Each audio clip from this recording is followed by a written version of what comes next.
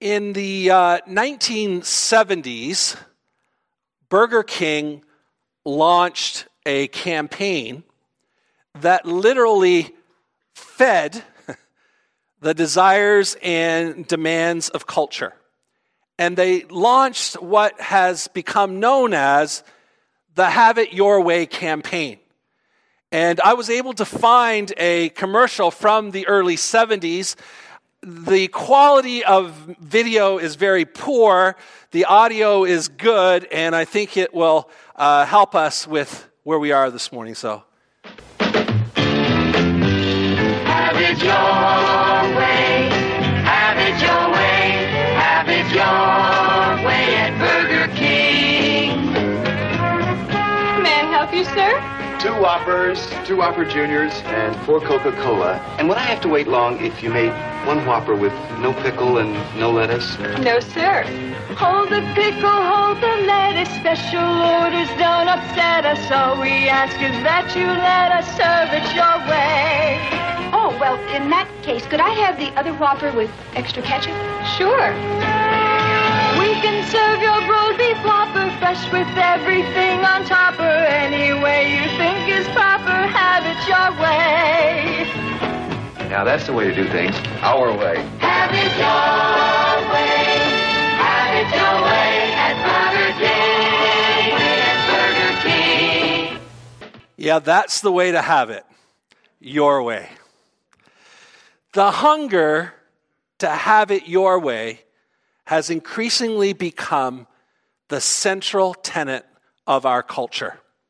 And the result is, whether you're a business or a restaurant, university or college, you're a transportation company, you're a technology company, even churches are driven by the demand to meet the expectation of culture to have it their way in order to be successful. After all, the customer is always right. Now, the principle of all of this is, if you're going to be successful, you have to give people what they want, the way they want it, their way. That's the underwriting principle. Now, as you can imagine, this is a challenge to the kingdom of God. Because the focus in the kingdom of God, this is going to come as a shock to some. I hope you took your heart medication. The focus is not about having it our way. It's not about catering to our every whim. It's not about having all of our expectations met.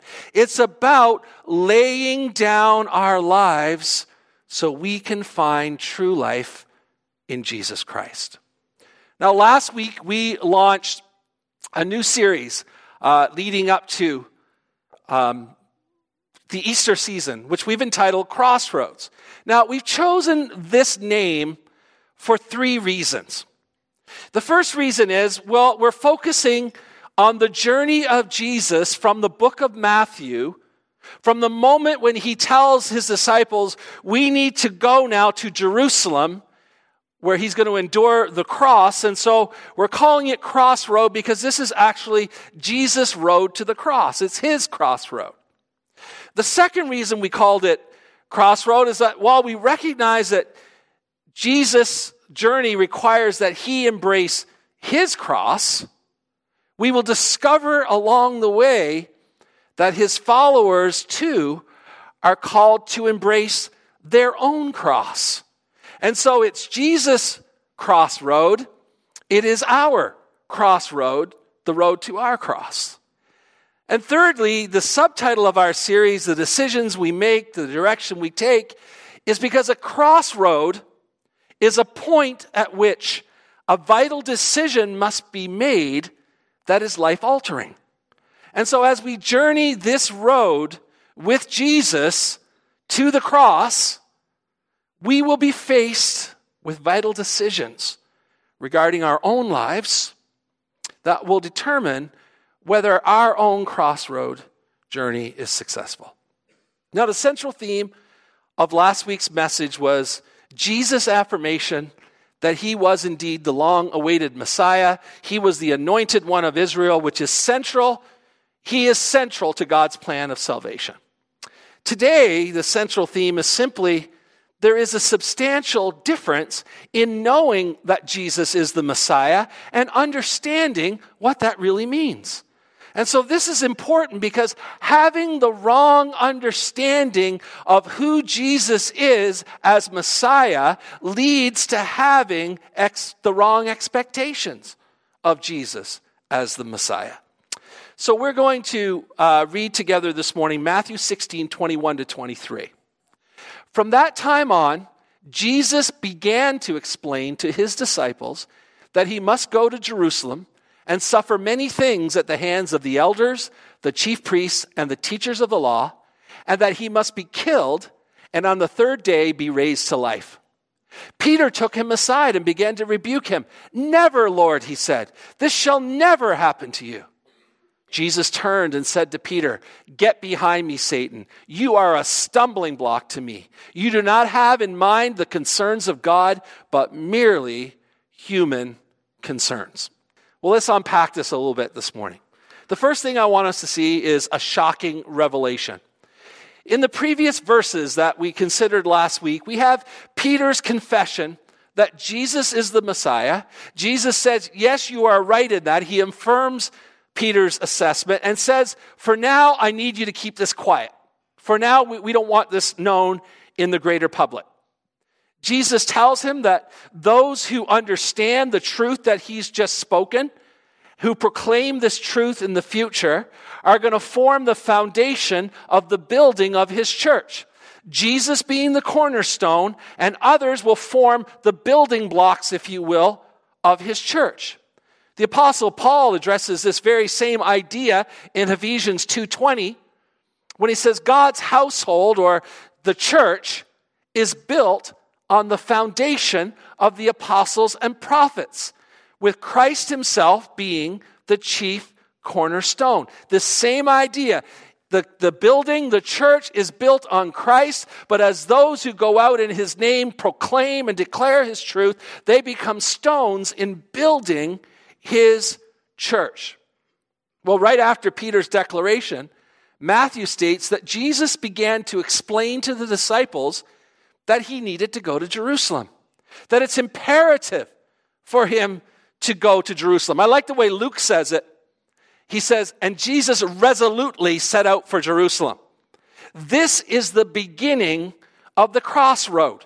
This is the beginning of the road to the cross. Now, up until this point, Jesus has focused primarily in the Galilee region. But now he informs them it's time to move on. It's time to go to Jerusalem. Now, not only will the road lead him to Jerusalem, but he says it's going to lead him to suffering many things. It's going to be a difficult, painful road. His suffering is going to come at the hands of the elders, the chief priests, and the scribes. These three groups form this united group of leadership in Israel known as the Sanhedrin. They are the supreme legislative body of the Jews. They are the highest court in Judaism, and they will inflict suffering on him. And ironically, the official leadership of Israel, those who represent the desire, the leading, the identity of Israel, will actually reject Israel's Messiah. Not only will he suffer, but he says, I'm going to be killed. They're going to cause me to suffer, and they're going to kill me. But he said on the third day, he would be raised by God from the dead. Jesus is attempting to reveal to them that being the Messiah is inseparable from suffering and death. You can't separate the two. Suffering and death are central to what it means to be the Messiah, to what it means to be the Savior of Israel, to what it means to be the Savior of the world. He can't be the Messiah, he can't be the Savior without suffering and death. And so it's interesting that Matthew says Jesus began to explain. This is not a one-time conversation. This is going to take multiple conversations over a long period of time before the reality of what this means really resonates and sinks in with his disciples who are listening to him.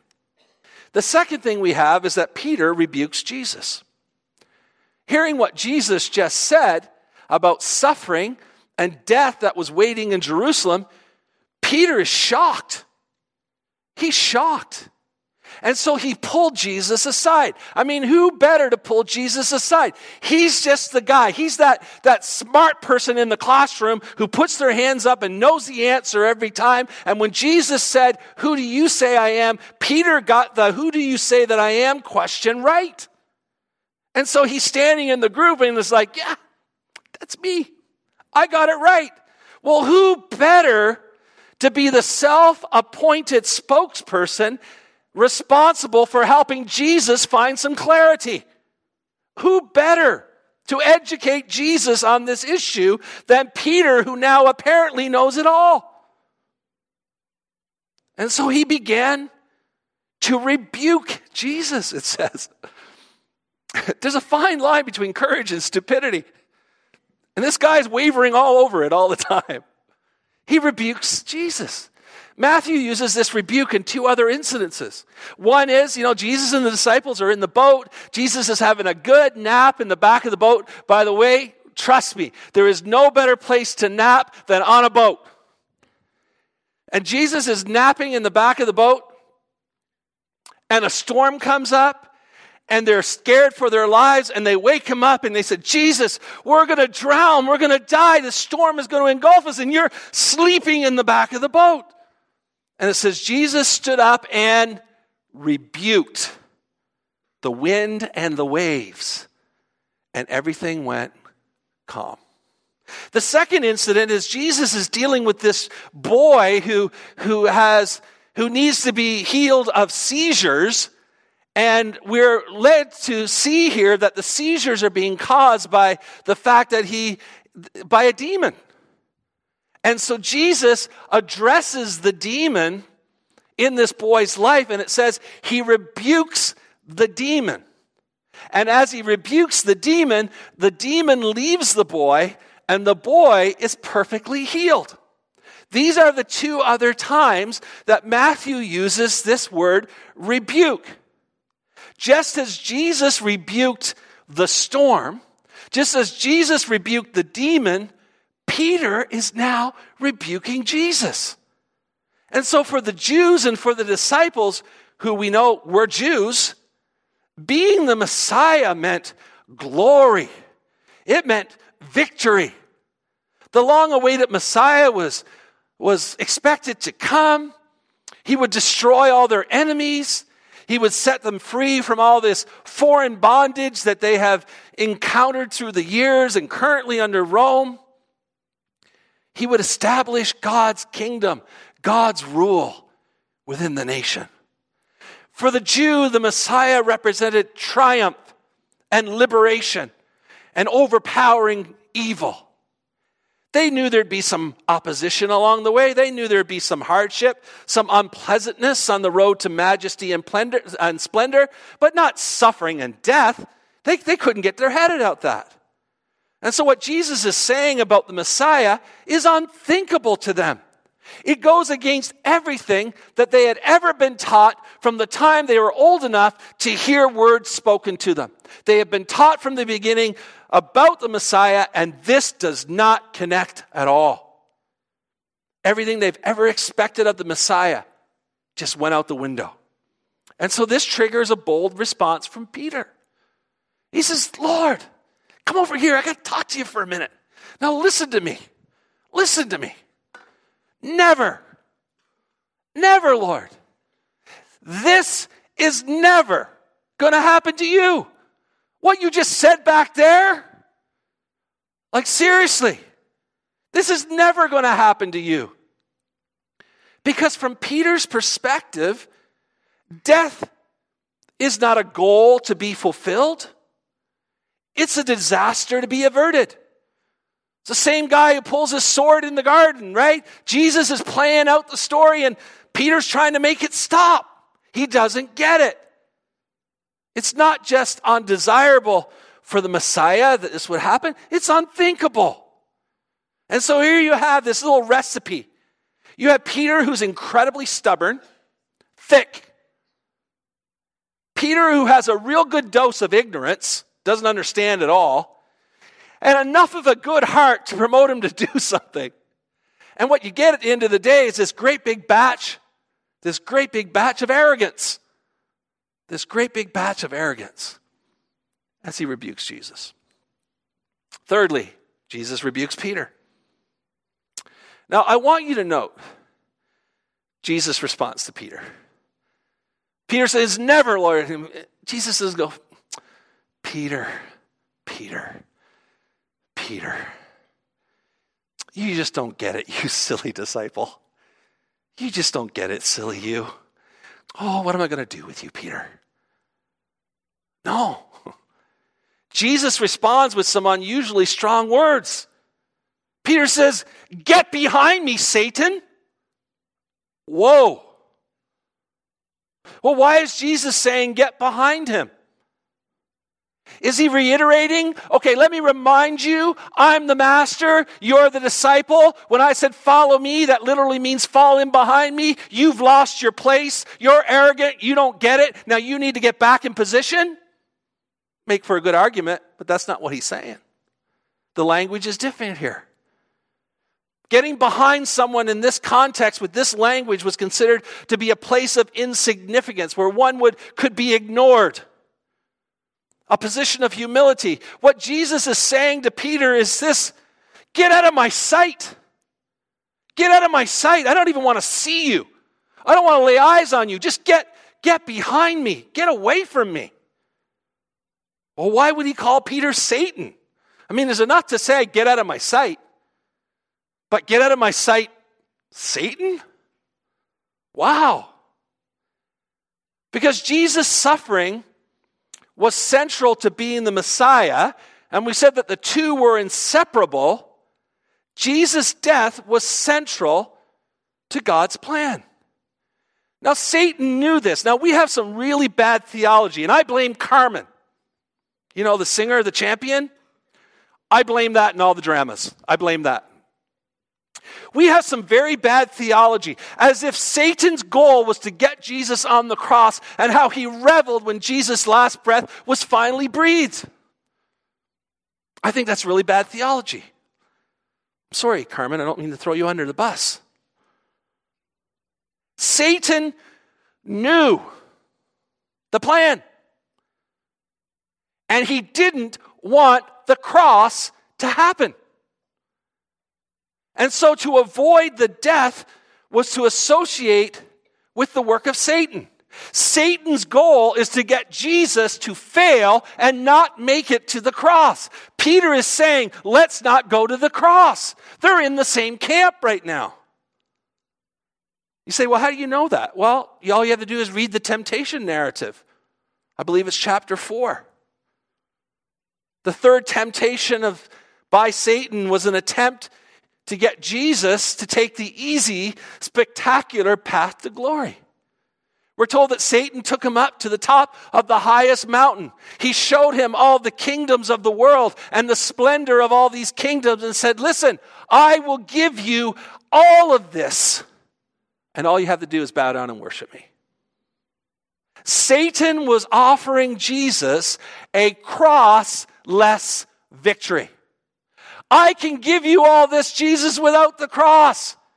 Just bow down and worship me, and we don't have to do any of this other stuff. This is all you have to do. He was offering Jesus the position of kingship without suffering. Satan never wanted Jesus to go to the cross. Satan knew that the cross was victory. The cross was his defeat. It would be his demise. And Peter, in this moment, is suggesting the same. Jesus, there must be a cross-less solution to victory, certainly. Jesus, there must be an easier path to power than what you're suggesting. Jesus, there must be a way to get the gain without the pain. Jesus, let's do it that way. Let's do it the easy way. Let's do it the crossless way. Now, what's really interesting here is that in a matter of a couple verses, Peter instantly goes from being the rock, good for you, Peter, you're going to be a rock in building my church, the one who proclaims truth, to now you're going to be a stumbling block. You're going to be a rock. You're being a rock that causes someone to fall down, to fail, to give up. You came from being a rock to build up my church to a stone that's standing in the way of my church. In a couple of verses. A couple of verses ago, Jesus says, the only way you can know that, Peter, is that God told you. You're speaking the words of God. And 2 verses later, he says, Peter, you're speaking the words of Satan. 2 words later, maybe a good reason why we shouldn't hire so-called prophets to speak into our lives. Yeah, maybe they get it right the first time, but maybe the second time is Satan. I don't know, I'm just saying. Like I see some pretty solid biblical evidence here of inconsistency, right? Within 2 verses. How is this possible? How is it possible that you can go from having the mind of God to the mind of Satan in 2 verses? How is it possible that you can be a building block and 2 verses later be a stumbling block? How is this possible? Jesus told him, he says, you don't have the mind of God. You don't understand. It's like the Old Testament scripture, my ways are higher than your ways. You don't get it, Peter. You don't understand God's will. You don't understand God's plan. You don't understand God's will. You can't see the bigger picture. All you can see is right here, what's right in front of you in this moment, and you don't understand. He had good intentions. But we all know where the road of good intentions leads, right? He had good intentions, but he's thinking in human terms. And he's wrong. He's wrong. He goes from right to wrong in Olympic record time. So, how does this help us? Well, I want us to consider 3 insights that we see reflected. The first, I've called Easy Street.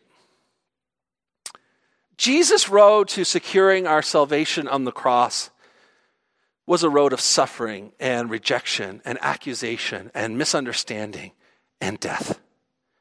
His crossroad was not an easy road, yet all that took place was absolutely necessary for God's purposes to be accomplished. Now, might I suggest to us today that according to Scripture, the road of bearing our own cross for Jesus is not intended to be an easy road either. It too is a road that includes suffering and rejection and accusation and people misunderstanding us and death to our personal ambitions and desires and wants. I wonder if at times we're like Peter. We become aware of what Jesus is saying, what's required of us on the crossroad, but we don't like what we're hearing. We don't like what we're learning. We want a more acceptable option. Our intentions are good, but our conclusions demonstrate, like Peter, that we don't really get it.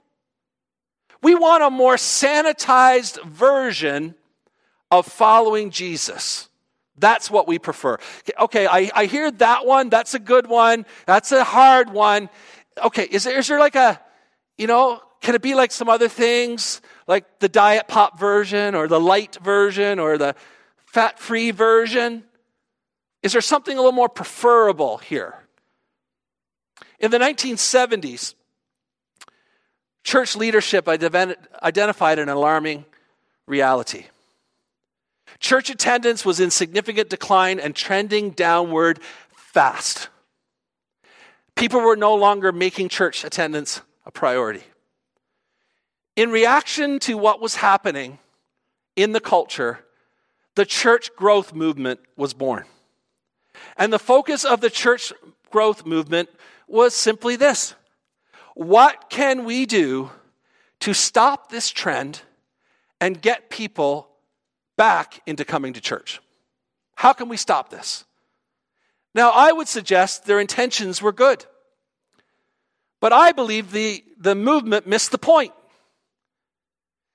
It was never about getting people to come back to church. It's always been about helping people come to Jesus. Well, you say, well, it's the same thing, Pastor. Actually, I don't think it is. I think there's a difference. One says, build it and they will come. And so the focus is on programming. The focus is on having the right building with the right amenities and the right facilities and the right, appeal. The focus is on the right events. We'll run this event and this special event in an attempt to get them to come. We'll change how we do worship in a way that we think is more appealing to those that we want to come back to church. And we'll preach in a different style. We'll change our preaching to be more reflective of what will draw people back to church. And we'll focus on the quality of our talent. And in fact, when we run our events, we will actually hire secular organizations and people who are not believers, who are extremely talented, to come and perform in our events so the quality is really good. And the focus was, come and see. Come and see. And so even to this day, I get emails from media companies. Here's some good graphics you can use for invite a friend to church Sunday. Come back to church Sunday. And I'm just shaking my head. I'm thinking, like 1970s was a long time ago, people. Are you still not getting it? Come and see. Build it and they will come. Well, guess what? We built it and they didn't come. They didn't come. The other one says, no, it's not come and see, it's go and be. It's go and be. That's the difference in inviting people to church versus inviting people to Jesus. Go and be. Go where the people are and make disciples. Now, don't get me wrong. I love church community. I love doing this with you on Sunday morning. I do. I love it when we come together. And it's important. It's important because we're encouraged in this environment, and that's a good thing. We're strengthened here. We're reminded that Jesus is with us in the fire. That's a good thing. We build relationships in here that are critical to walking this road. So we're not walking it alone, but we're walking with fellow believers in Jesus. It's really important. We get to take care of each other. That's really important. We get to worship God corporately, not just sing songs, but be reminded of truth and to experience His presence in a life-changing way. Coming to church is important. We get to share communion. We get to dedicate babies. We get to perform funerals. We get to, share in baptism. It's wonderful stuff. But it all leads to equipping us to walk out those doors at the end of our gathering and take us out there to all of these different places outside of the Sunday context so that we can make disciples wherever we find ourselves. That's the difference in inviting people to church and inviting people to Jesus. They're hugely different. And so in an attempt to grow the church, we appealed to the desires of the ones that we wanted to come. And we didn't want to scare people off. And this is not theory or a history lesson. I've done this for 30 years. I've done this for half of Ben Laird's life as of today. I have. Happy birthday, Ben. And all those around the world who will be listening by Monday, they wish you a happy birthday too. We didn't want to scare people off. So we became, quote, seeker sensitive. We got to lessen our emphasis on repentance. We don't want to scare people off. We got to we don't want to ask for too much change too quickly. Let's avoid topics like obedience and surrender and disciple making and mission and, oh my God, let's not talk about sacrificial giving and tithing. Oh, if we say that, they're gone for sure. Let's not talk about that. Giving our time, serving. Oh, let's not talk about those things. Let's not talk about the fact that when you come to Jesus, you have to reorient your whole life around the kingdom. That's too much for people. That you got to actually reconsider your priorities, your goals. Ooh, that's a lot. Let's ease them into all of that. Let's take our time. We don't want to turn them off with too much too fast. And you know what the result is? Much of what we see in church culture today is the fruit of these efforts. Minimal salvation growth. 1 in every new person to a church is a convert. The other 9 came from somewhere else. Church culture of entitlement, where people come if they get what they want. They come when they want. They pick and choose what they want. I'll commit to that. I'll take one of these. I don't want that one. We've created an option for following Jesus that is crossless. And so my point is this. There are no shortcuts to following Jesus. In case you haven't picked up on it, this is not a seeker-sensitive sermon this morning. There are no shortcuts to following Jesus. If you're going to follow Jesus, you need to repent. And that means you have to be sorry for life without him and decide you're going to live your life different. If you're going to come to Jesus, it's going to take a big dose of humility. It's going to take surrender. It's going to take obedience. It's going to take commitment. It's going to take sacrificial giving of our whole lives and all that we own. Being a follower of Jesus is not an easy life. It just isn't. It's painful. It's a difficult road. You're going to face battles as a follower of Jesus that you would never have faced if you ignored him. But we don't choose to follow Jesus because it was easy. We didn't choose to follow Jesus because it was convenient. We chose to follow Jesus because he's the only way to salvation. We chose to follow Jesus because we're lost without him. We chose to follow Jesus because, like the parable in Scripture, that treasure in the field was so valuable that we were willing to sell everything that we had to buy that field to get that treasure. That Jesus meant so much that nothing else compared. Nothing else compared. The cross road is a difficult road, but it is the only road that leads to victory. It's not easy street. Secondly, a work in progress. I noted earlier how interesting it is that Matthew says Jesus began to explain. This is not a one conversation explanation. This is going to take a long time. Folks, the truth is, understanding who Jesus is, understanding kingdom principles, trying to get our heads around God's plan and intentions, it takes a while to figure out. In fact, the people who say to me, enough already of where you're trying to take the church, I get it. The fact that you're saying that to me is the number one evidence that you're not getting it. Because it's hard to get your head around. It takes a long time. And I'm not sure if we're ever really going to get there this side of eternity. Now, sometimes we can think we got it all figured out. And then it becomes clear we don't understand it at all.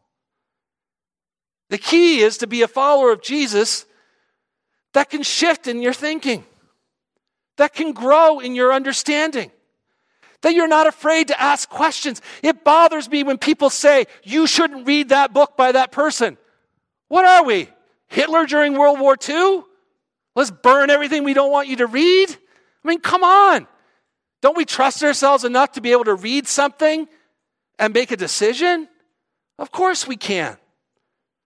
Think. Grow in your understanding. Ask questions. Don't be afraid to admit when you get it wrong. It's never too late to change. Sometimes I'm going through my office and I'll find a sermon I preached like a long time ago. So out of curiosity, I'll read it.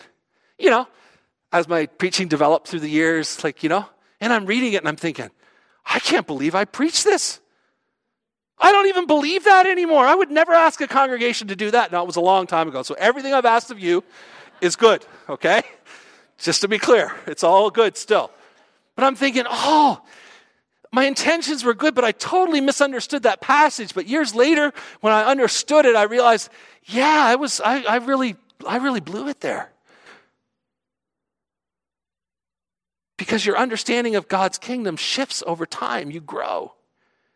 There were activities that were a priority for me early in ministry that I wouldn't give 5 minutes to now. In fact, not only would I not do them, I'd fight against them.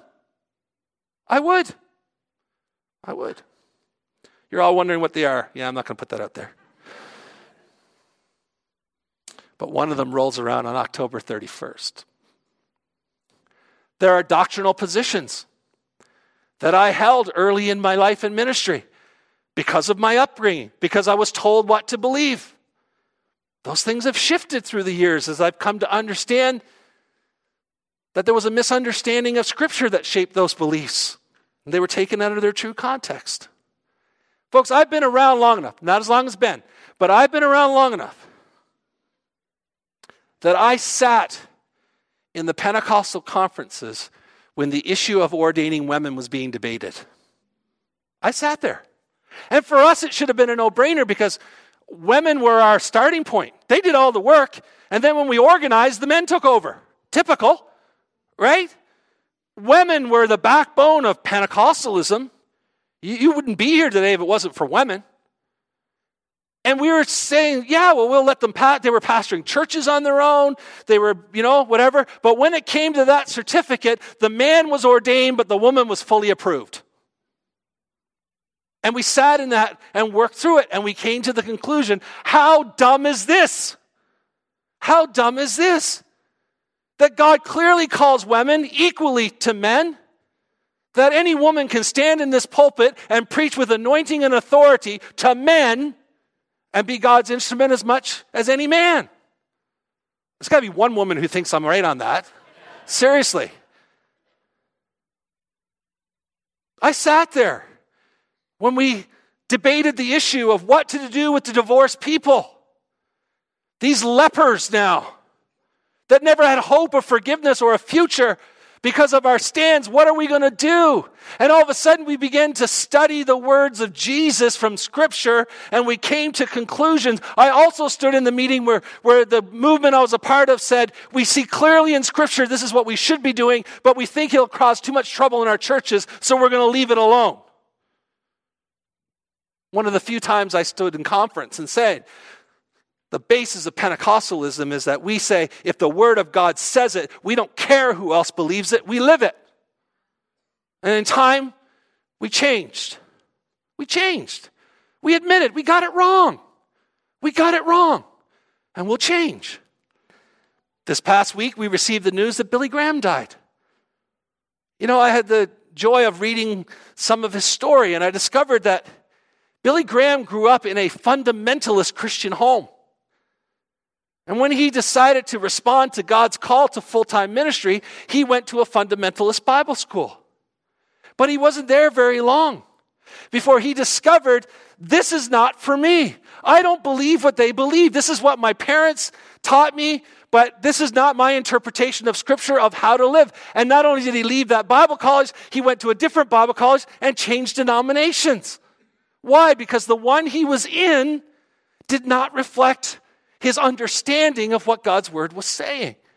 And that allowed him to become one of the most amazing, powerful, impacting people of touching all cultures, all religions, all generations because of the shift.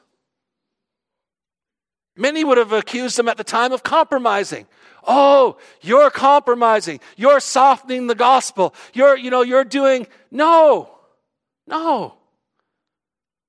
The gift of aging, The gift of further education. People say to me, what's your view now that you've attained a higher level of education? I've only come to realize I know less now than I thought I did before I started.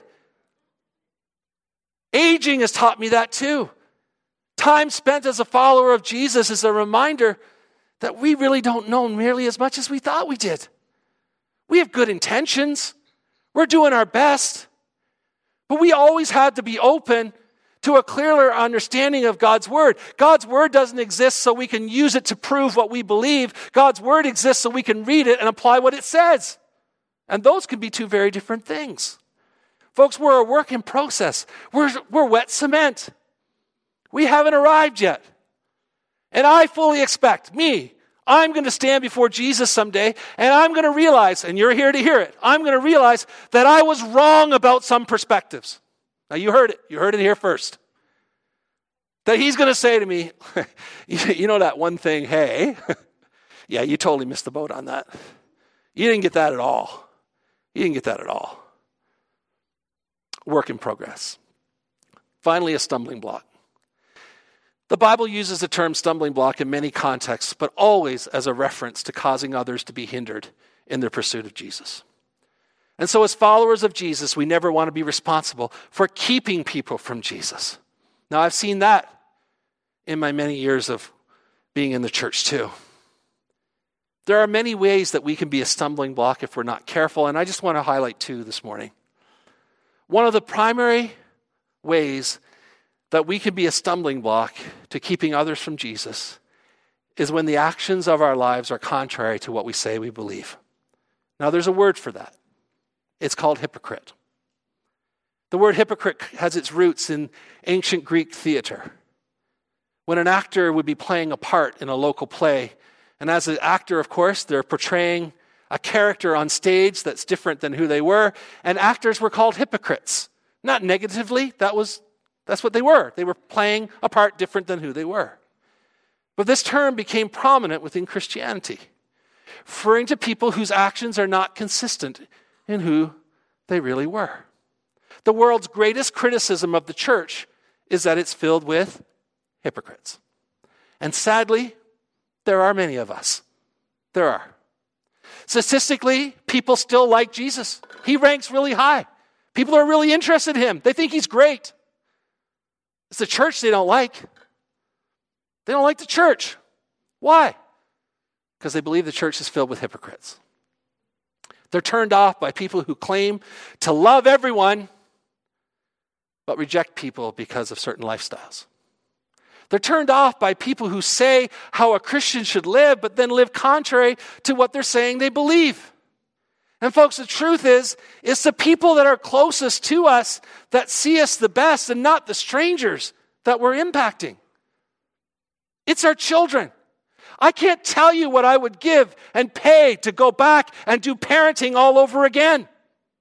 I've been a hypocrite more than you want to know. I know you don't believe that. But I'm feeling an amen from the front seat. Our spouses know we're hypocrites. Our families know. The people we work with know. The students at school know. Our friends know. If we become hypocrites in their eyes, what have we accomplished for Jesus? Nothing. And folks, let's not let ourselves off the hook. We've all been hypocrites. And we got to be careful because there's a lot at stake. And the second way is, a while back we talked about the difference in a good idea and a God idea. A good idea comes from good intentions, but originates in the wisdom and desires of men. A God idea originates from the heart of God. Now, good ideas are often pleasing and reasonable. God ideas are usually shocking, risky, and out of the box. I found myself on both sides of a good idea versus a God idea. I sat in rooms where people shared what they said was a God idea, and I was so smug and smart and arrogant that I thought they were making an absolute disaster, concluding that they were wrong, and that what they wanted to do was wrong, and I was right. Only to discover later that I was wrong. And they were right. Again, admin council, that has never happened here. I've also been on the side where I believed that I had heard from God and had been faithfully responding to him, only to be told by well-meaning people that I was wrong. 2 quick examples. You've heard me talk about the resignation of my first ministry position. Now, what I probably didn't highlight during that story is that the person who was my mentor, most significant mentor up to that point in my life of being now close to 24 years of age, he dedicated me as a baby. He hired me as a teenager to work in his office. He mentored me as I was going through Bible college. He married us when we got married, and he was now attending the church I was pastoring in his retirement. And when I told him that I had wrestled with God, that I knew to my core that I had to leave and that I had submitted my resignation, he looked at me and said, "You're wrong. This is a good church. You're making more than the youth pastor at the Queensway." Just to let you know, everybody was making more than the youth pastor at the Queensway at that time. You got student loans and you're paying them off. And you're going to resign from a perfectly good church and a growing ministry and a decent salary, and you don't know where you're going? Now, this is a guy now who's in his 70s, who's ministered his whole life, who's been a district superintendent, a leader of leaders. I got to tell you, that was shocking for me. I didn't know what to do with that. Oh man, I must be wrong. But in my heart, I knew I wasn't wrong. So I did it. I've been always kind of stupid that way. And I did it. And later in conversation, he apologized to me for that. He said, "You know what? I got that wrong. And I'm really glad you did what you did." I remember my second youth ministry, I'd been in there for a while, I had assessed the land, and I said, "You know what?" I said to my senior pastor, "I don't want a youth group that plays games and sings these silly action songs, and I do a little devotional, and then we all go to someone's house and eat food till 11 o'clock at night. I don't want a youth ministry like that. I want a youth ministry that does discipleship and trains people to lead worship, and we pray together, and we go out and we started traveling across the province helping little struggling churches. We blow in for the weekend with a full ministry team, and we reach out into the community with them and do things they couldn't do on their own, which led to overseas stuff. And, I said, "I don't want a youth group, I want a youth ministry." And there were 2 young adult guys who were amazing, and to this day, they are fine men of God, even to this day. And they were a part of the leadership there for many years. And they said, "Can we take you out for breakfast?" When people are offering to go out to eat and to pay as a pastor, there's a reason. Most people don't expect to pay because the church can pay for it. This is sweet because from now on, I'm never paying for a meal again. And so they sat me down in this little restaurant. And they began to tell me that my vision for the youth ministry was wrong and why, and I needed to stop. And it was one of those moments where you felt like saying, "Get behind me, Satan." And I said, "Guys, I'm sorry that you don't understand. But my job is to hear from God and do what he says, and I believe this is right, and this is what we're going to do. And I appreciate your opinion, but we're not changing anything." Well, about 2 years later, they took me out again. This time it was to apologize, and they said, "Pastor, we got it so wrong. We're so happy with what we're seeing here. God's doing so many exciting things, and we're sorry that we ever did that." Now, folks, I'm not suggesting that we not think things through for ourselves, that we become mindless people who just do whatever. Someone else says, "Well, God told me." Oh, well, how can I argue with that? I'm not suggesting that. I'm not suggesting accepting what other people say without processing it. I want you to think.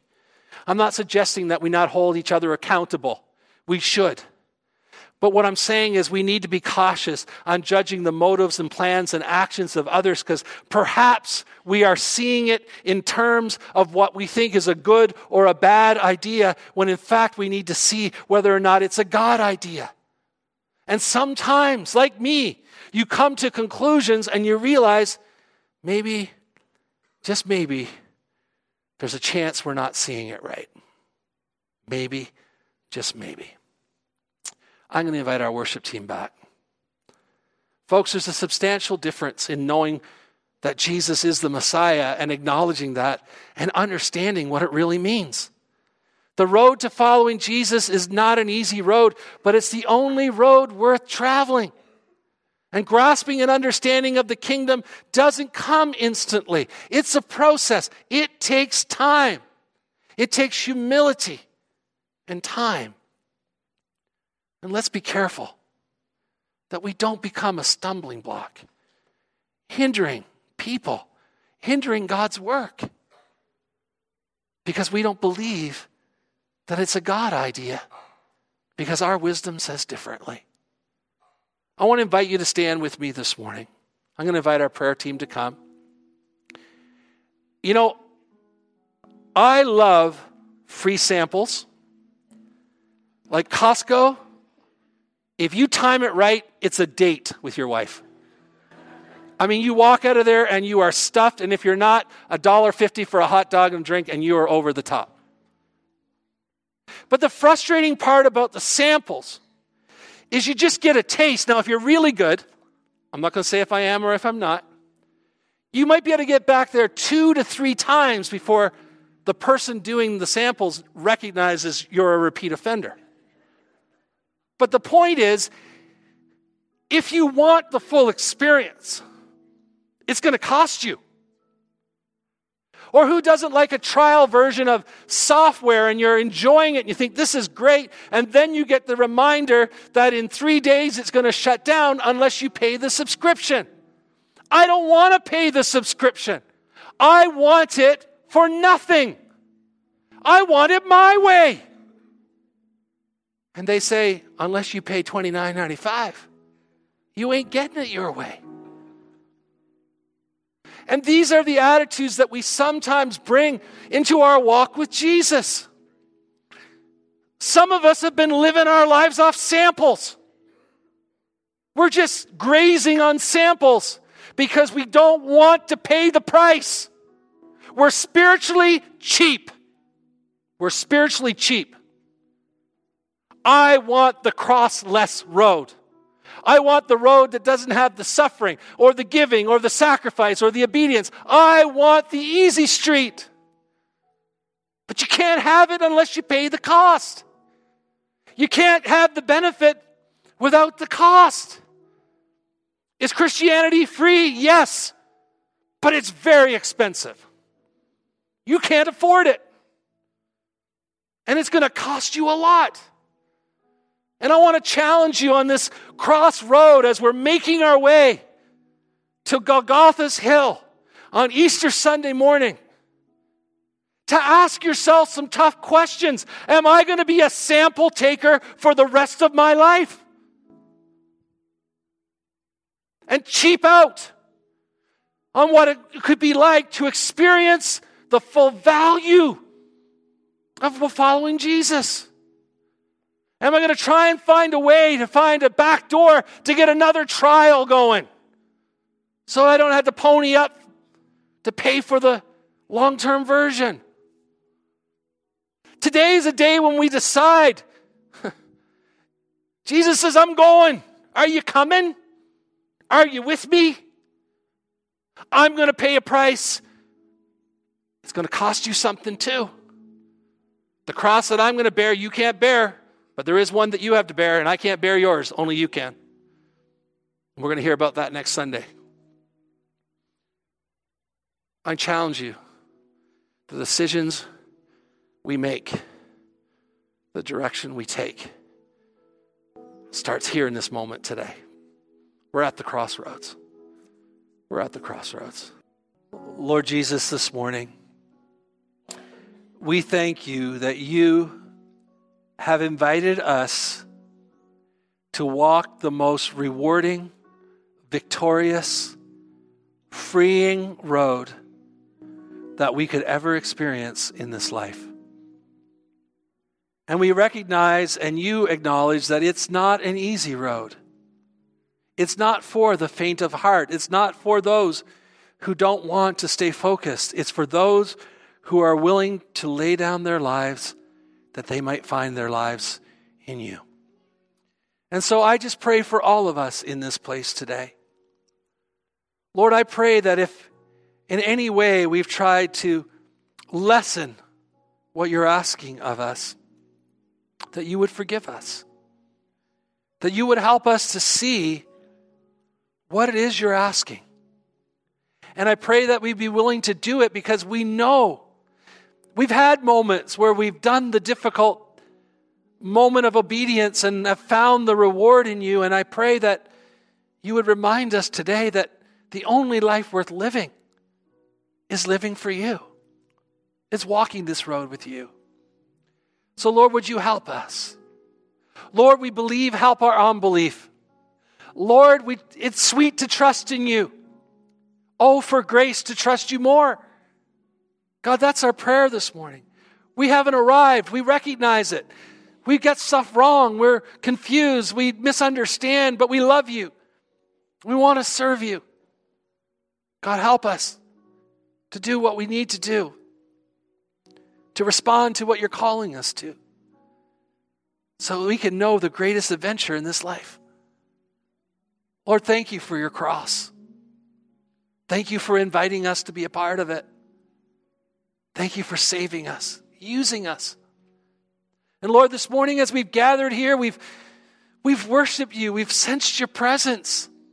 We've allowed the weight and the pain of our lives to be released in your presence. We've encouraged one another. We've prayed with each other. We've heard from your word. And now as we go out, Lord, I pray that we would go out better equipped than ever to live what you've called us to live, to be who you've called us to be, to touch the lives of those around us, faithfully serving you and representing you. We pray these things today in Jesus' name. Amen. Amen. God bless you. Thank you for being here this morning.